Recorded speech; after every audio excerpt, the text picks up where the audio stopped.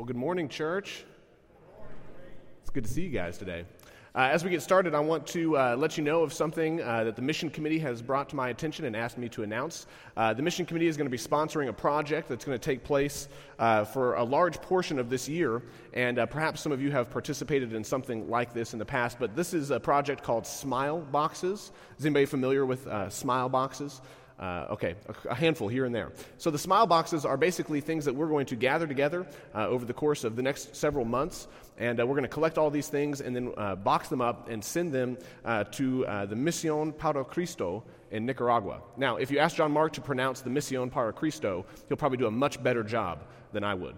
But we're going to collect these different items, and there are ways that you can drop those off in this building and in the building next door. And so those are marked. I believe the ones in this building are just outside of these doors as you go into the Welcome Center. So this month we're going to be collecting sturdy combs, girls' hair accessories, toothbrushes, and toothpaste, and there's already some out there. So as you're shopping, if you remember, Smile Boxes, you can definitely contribute some of those things and bring those so that we can box those up and send those. We're going to send those to about 100 kids in Nicaragua later on this year. So look forward to hearing more about what all we're collecting and what you can contribute to that. Today we're going to continue our series on Lent, and you might have two questions for me this morning. And one of those questions might be, why are we talking about Lent? We talked about it last week. Isn't that enough? Haven't we done enough with Lent? Well, the answer is we're going to be studying Lent, talking about Lent, referencing Lent for the next 5 weeks, including this week. So there's more still to come. There's more for us to uncover, to talk about together, and so enjoy this time of preparation, because that's what this is all about, is preparing our hearts and our lives for the moment of Easter. And so we're going to be preparing over these next 5 weeks for that. Now, the second question that you might have for me this morning, as you look through the bulletin and you see the sermon title, is why on earth did you title this sermon, Jesus, Our Mother Hen? Well, I don't feel that bad about it, because Jesus references himself this way. He talks about himself as a mother hen. He uses this image in the passage of Scripture that we're going to be reading together today. So I hope that you'll have grace for me as I've used an image that Jesus himself used to try to describe him. As we get started, we're going to be turning to the Gospel of Luke again today. We're going to spend some time in Luke chapter 13, and so if you've got a Bible, you can turn over there. In the pews in front of you, if you don't have a Bible, there is a Bible right there in front of you, and the passage that we're going to be reading today is on page 1621. It's also on the screen behind me, hopefully, and there's an app on your iPhone called the Bible app that I would encourage you to download, and you could turn to it in many different versions on your phone. But before we read in Luke chapter 13, I want to tell you guys a story that I heard the other day, because I think it perfectly illustrates what we're about to read. This is a story I heard from another preacher a couple weeks ago, and he used this story to illustrate how it is that we often misunderstand Jesus in our lives, how we easily do this. The story begins with a young child inviting a friend to come to church with them. Now, this friend is his first time ever coming to church, has no idea what he's going to be walking into, and so his friend who invites him, he tells him everything he needs to know. He says, it's going to be easy. You don't need to worry about it. If the teacher calls on you and asks you a question in Bible class, all you need to do is answer Jesus. You guys have heard this idea, right? If you go to Bible class, Jesus is always the answer. And so his friend tells him, if the teacher asks you a question, just answer Jesus. It'll be A-okay. So the very first thing that happens when this friend comes to church for the first time is the teacher notices that she has a new student in her class. And so she asks this new student, what's your name? And predictably, the student answers, what? Jesus. Well, the teacher finds this quite fortuitous. She can't believe her luck. This is amazing. This is a kid who's never come to church before, but his name is Jesus. It doesn't get any easier than this. She can make a connection to Scripture so easy. So the class continues, and she's asking all the students different questions, and she decides throughout the course of this class that it would be such a wonderful thing for this kid, this new student, to understand fully the story. And so she begins to ask this one student question after question. And now, who is it that has died for all of our sins? And the student answers, Jesus. Oh, and now, why would God loves us so much that he sent himself, he sent his own son. And what is his son's name? Jesus. And so over and over again, the teacher asks these questions to this new student, and he continues to answer Jesus. The teacher is feeling quite good by the end of class and thinks that she has communicated a lot to this student. And so she finally, at the end of class, the students are beginning to be picked up, and she turns to her new student and says, now who is it that's going to be picking you up from class today? The student predictably answers Jesus. The teacher is kind of confused by this, wonders what's really going on. But before she can continue with any follow-up questions, the parents of his friend pick him and his friend up, and they leave the class. The teacher is very confused by this, and the student leaves the class and says to his friend, "This is my first time to come to church." That teacher asked a lot of questions, and I would have thought that if they were really the teacher of the class, that they would have known that Jesus was the answer to every single one of those questions. It's a great example of how we often misunderstand Jesus. The teacher thinks that she's communicating clearly to this new student who it is that they are there to study and live like, and the new student is simply answering the question the way his friend encouraged him to. We often misunderstand Jesus. We often see Jesus as something other than what he is. And so today's passage is a great example of this. In Luke chapter 13, we see Jesus have an encounter with the Pharisees, and the Pharisees are continuously misunderstanding who Jesus is and what his purpose is. And so throughout this story, this short little passage that we're going to read together today, I think you'll see that there's a lot of miscommunication taking place, that the Pharisees want something, but Jesus isn't going to give them what they want. And Jesus wants something, but the Pharisees aren't paying attention to what Jesus is really asking them to do.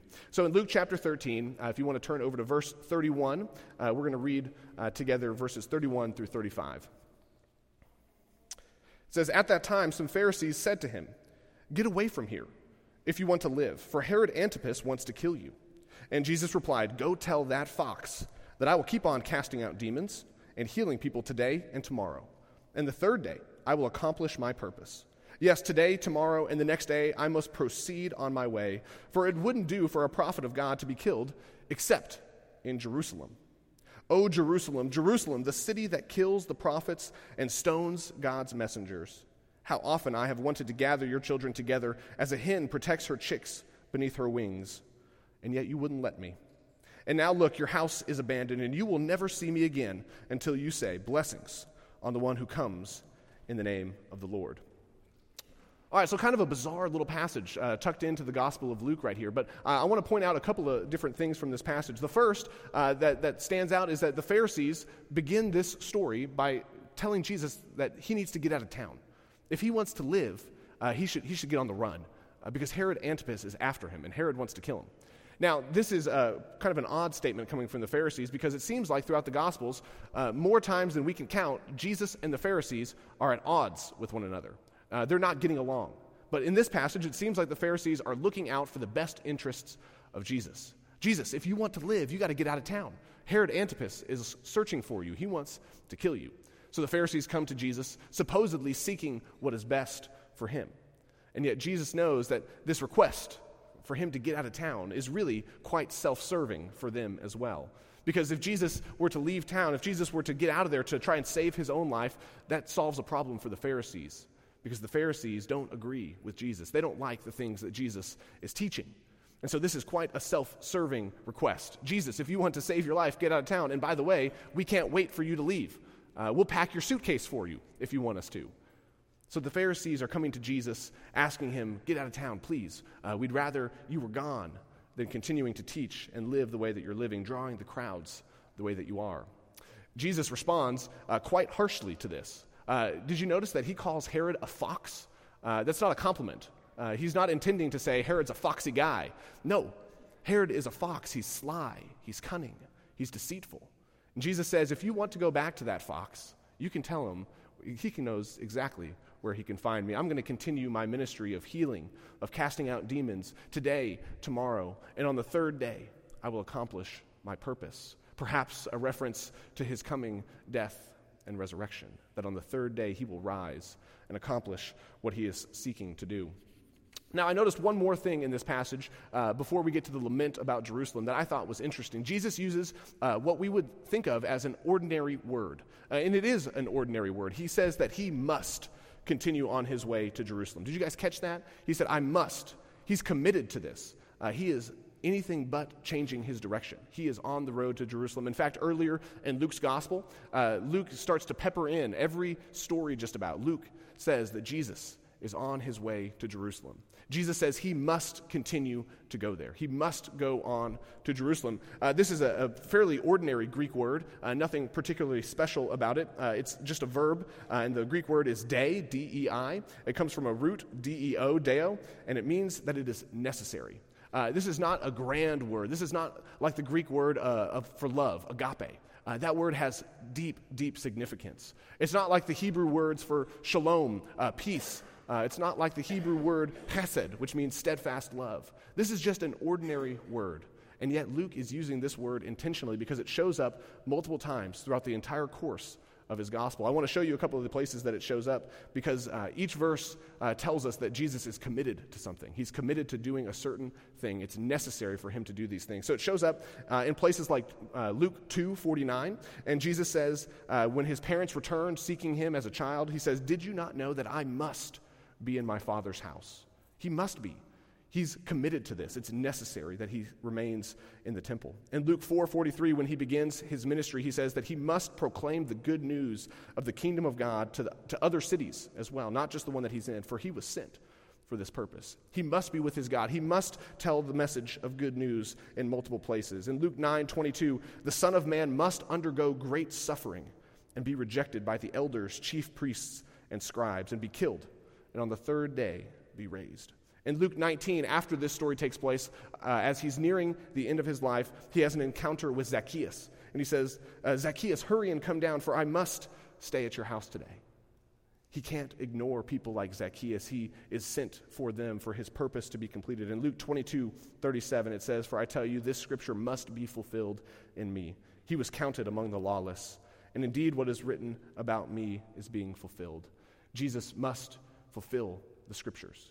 Jesus has a purpose. God has sent him to do something, and he has no choice but to continue along the path that he is on. He must continue on to Jerusalem. In verse 34, Jesus begins a lament for the city of Jerusalem. He says that it's only proper that if he's going to die, if he's going to be killed, that it would take place ultimately in Jerusalem, the place where for so many centuries the people of God had rejected God's messengers, the prophets who have come before Jesus, those who have said to the Israelites, to the people of God, if you will change your hearts and lives, God will return and be among you. And yet they ignore the prophets, often killing them. And Jesus says, if there's a place for me to die, it's there in Jerusalem. Now, this is an interesting passage for us to read in light of Lent, because Lent is all about sacrificing. It's all about fasting and repentance. It's all about changing our hearts and lives so that we can prepare for the moment of Easter, when Jesus is raised from the dead.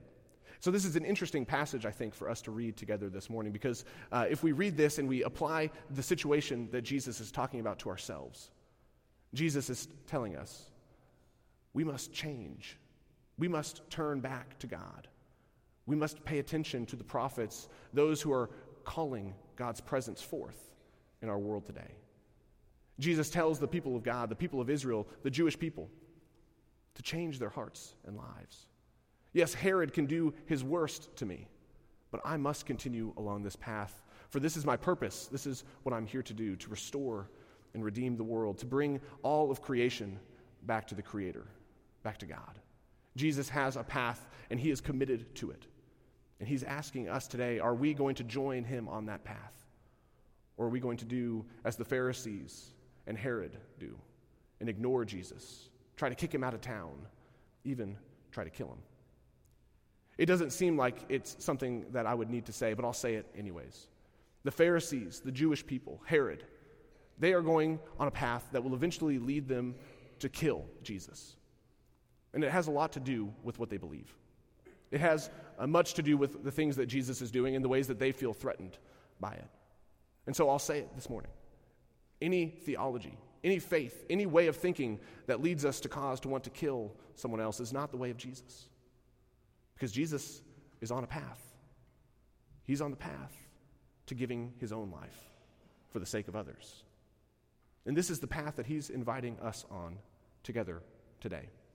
As we talk about Lent, as we think about what it is that we are giving up so that we can gain more and more of God, so that we can look more and more like Jesus. What are we giving up? What are we turning away from? What are we fasting from?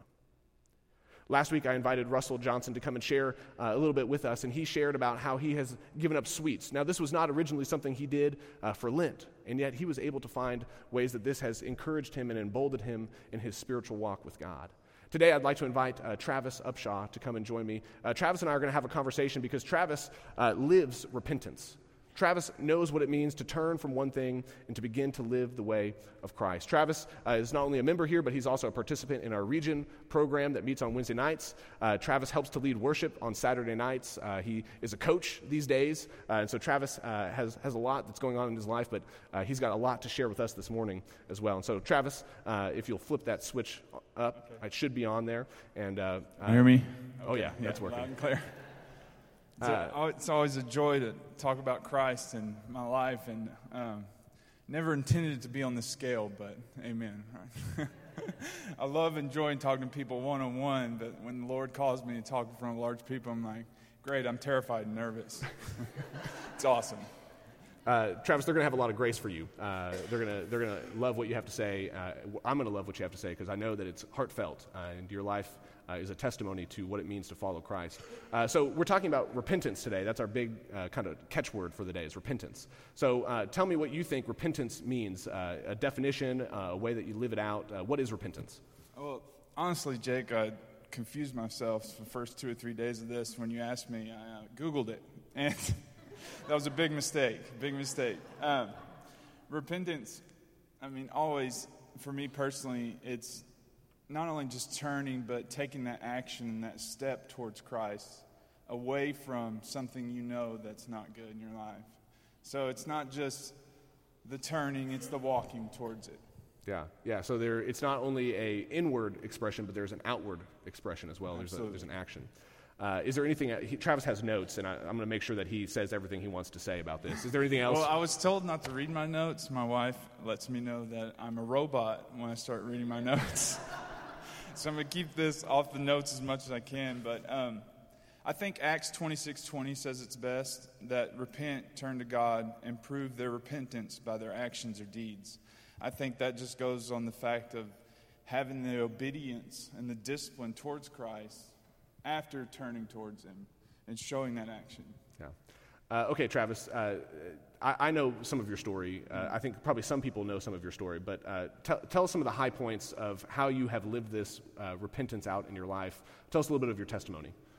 Well, just to start off, I also want to talk to you all about discipline and the words just repentance and discipline. When I was a child, that used to mean to me like, oh, discipline. I've done something wrong again. I need to repent because I sinned. That's like a bad word. But after walking this out over the years, repentance is such a gift. And discipline is such a guidance from a loving Father. It's just like opened my eyes to so many directions of life where God can guide me in the discipline in His love. So growing up, I believed doing the right thing, God would grant me my wishes like a genie. My dreams would come true. I didn't have sex before marriage. I didn't drink. I led Bible studies. I was heavily involved in church all throughout college. Over the years, I developed the sport of football and my athletic ability into a huge idol in my life. It sat on the throne of my heart. I'm glad this happened because today I know that I know who needs to sit on the throne of my heart. Through injuries and circumstances, these idols came to an abrupt end. I turned from God in anger. I made several years of bad decisions. Today, I try to keep my bad decisions under 2 a week. No. Until I realized no matter how many mistakes I make, no matter how much anger I can have towards God, I couldn't outrun His love. Mistakes and mistakes and mistakes, but God's love kept chasing after me. And anger and anger and anger and just shame and guilt, but God's love kept pulling me out. A lot of this turned around an injury, you said, and now you're a coach. Yeah. And so I imagine that this is a fantastic place that God has placed you to try and set up in other people's lives ways that they don't have to follow the same path when an injury takes place or when something in their life doesn't go the way they want. And so not only is your repentance playing out in your life, but you're able to now teach and coach other high school kids, middle school kids, what it's like. Yeah, absolutely. So that's great. That's beautiful.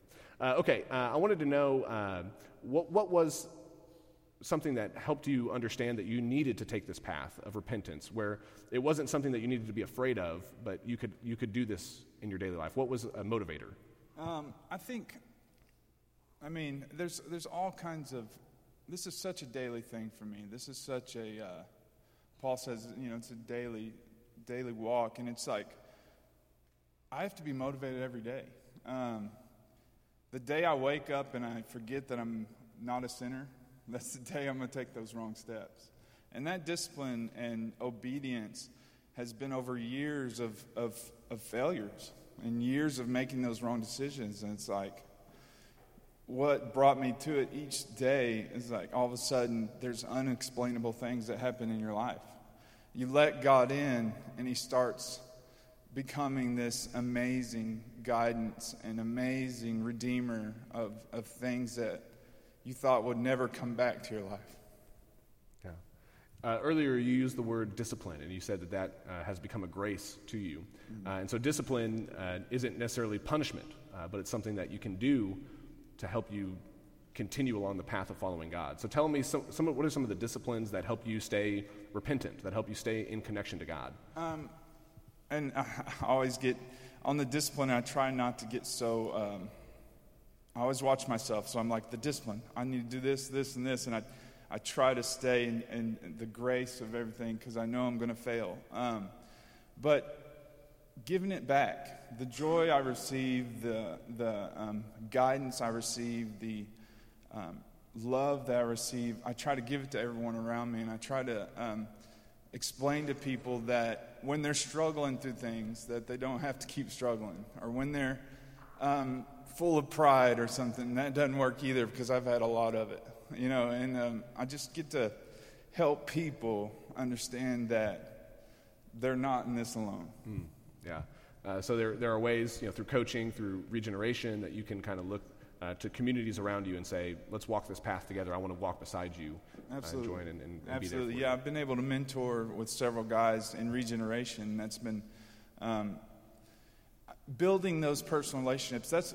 We get so busy with life in general. Like you said, I'm coaching stuff, and I do all kinds of things in my life throughout the day, and I get so busy. But slowing down and creating a personal relationship with somebody and actually caring for them outside of your family and giving yourself to somebody to help them, and that kind of pulls me away from myself. It does. I've been able to do that with regeneration. I try to do that when I feel like God calls me to certain people that I need to take time out of my day and maybe, I don't know, buy them lunch or ask them to go do something or figure out, what's going on in their life. And I think some of the most important times is whenever it's a complete stranger. And I'm like, really? I don't, to do that, because I think in today's time, though, the key there is slowing down. Because I get so busy Monday through Friday. I mean, it's just and this weekend. I mean, it's a busy thing, and building those personal relationships, because that's how Christ has called us to do, to build that personal relationship with Him. And just like repentance, it takes work. And it takes work with individuals. So if I build this personal relationship with a person, then I can love them just as Christ loves me. And he can see Christ, and he can know that that's where it comes from, and it's not coming from me. Yeah. Anything else you want to say? This is what repentance is about. This is something that these people need to know. Just like I said, if there's something that is getting in your way, I mean, repentance is a gift. And it's a God-given gift. Thank you. Would you guys give Travis a round of applause? Thank you. Thanks, man.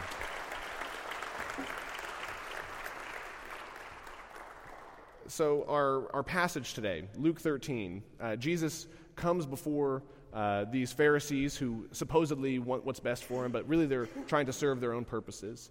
He has Herod in the background who's seeking to find ways to destroy him, to get rid of him, to kill him.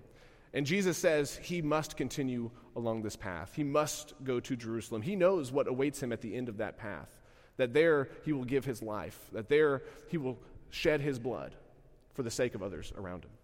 When we talk about repentance, when we talk about turning our lives over to God and changing directions, we talk about it because we want to become transformed into the likeness of Jesus. We want to be like this King that we worship, the God who has come among us in a person, in Jesus. We want to be the light. We want to be the salt. We want to share the love that Christ has shared with us, with those in our world. And so Lent asks us to prepare, to prepare for this resurrected life that is offered to all of us by turning away from sin and turning back to God. And so today we're going to continue in our worship here in just a moment. And as we do, we've got ways that you can participate in repentance today. I hope that you've heard from Travis that this is a daily obedience, that this is a daily gift from God, that we have an opportunity to do this throughout our entire lives, not just today, not just during the season of Lent. But today we do want to take some special time and focus and put it on this. Last week we began, a few of us have begun sharing some of the things that we're fasting from, and I want to invite you, if during our time of worship and communion, if you'd like to go and write down something that you're fasting from, something that you're giving up this season before Easter so that you can focus that time on God, I'd invite you to do that.